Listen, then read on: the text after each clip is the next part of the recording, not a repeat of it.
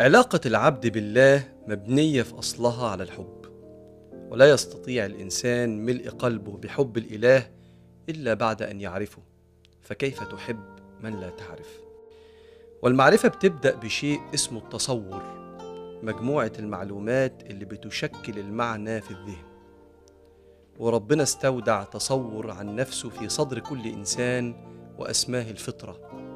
رب عظيم واسع المغفرة كريم اليد، رحمته تغلب غضبه. إن ربك واسع المغفرة آية، وغيرها مئات الآيات فقط لتكوين تصور تراكمي عن جمال وكمال الإله.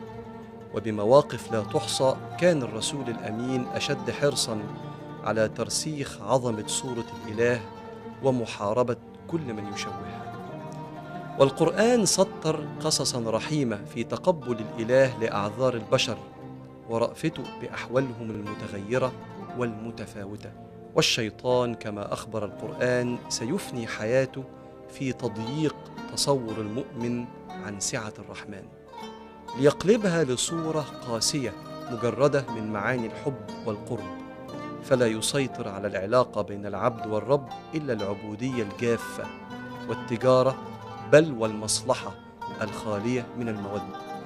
عندها تنقلب العبادات إلى وسائل للهروب فقط من عذاب وعتاب الرب، دون الإحساس فيها بلذة الوصال والقرب، ويغيب الجمال الرباني. والتشدد الحقيقي المقيت هو محاولة من افتقد في ذهنه كمال الإله فرض هذه الصورة الجافة على أذهان من حوله، ومحو لكل رؤية تخالف أو تتعارض مع رؤيته، بل ووصفه لكل من يخالف تصوره بالمائع أو بالخائن لعهد الإله. فترى كلامه يدعو إلى الله، وأفعاله تصرخ لا تسير في طريق الوعر. فاطمئن يا عبد الله، ربك أحب خلقه وأحب إكرامهم وأحب قربهم في الدارين.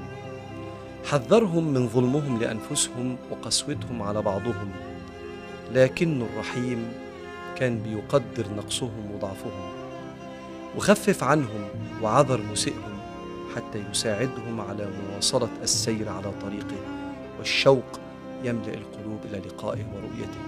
فابدأ بالخطوة الأولى بالتعرف على هذا الإله الرحيم، ومن هذه اللحظة يبدأ ميلاد الإنسان الجديد.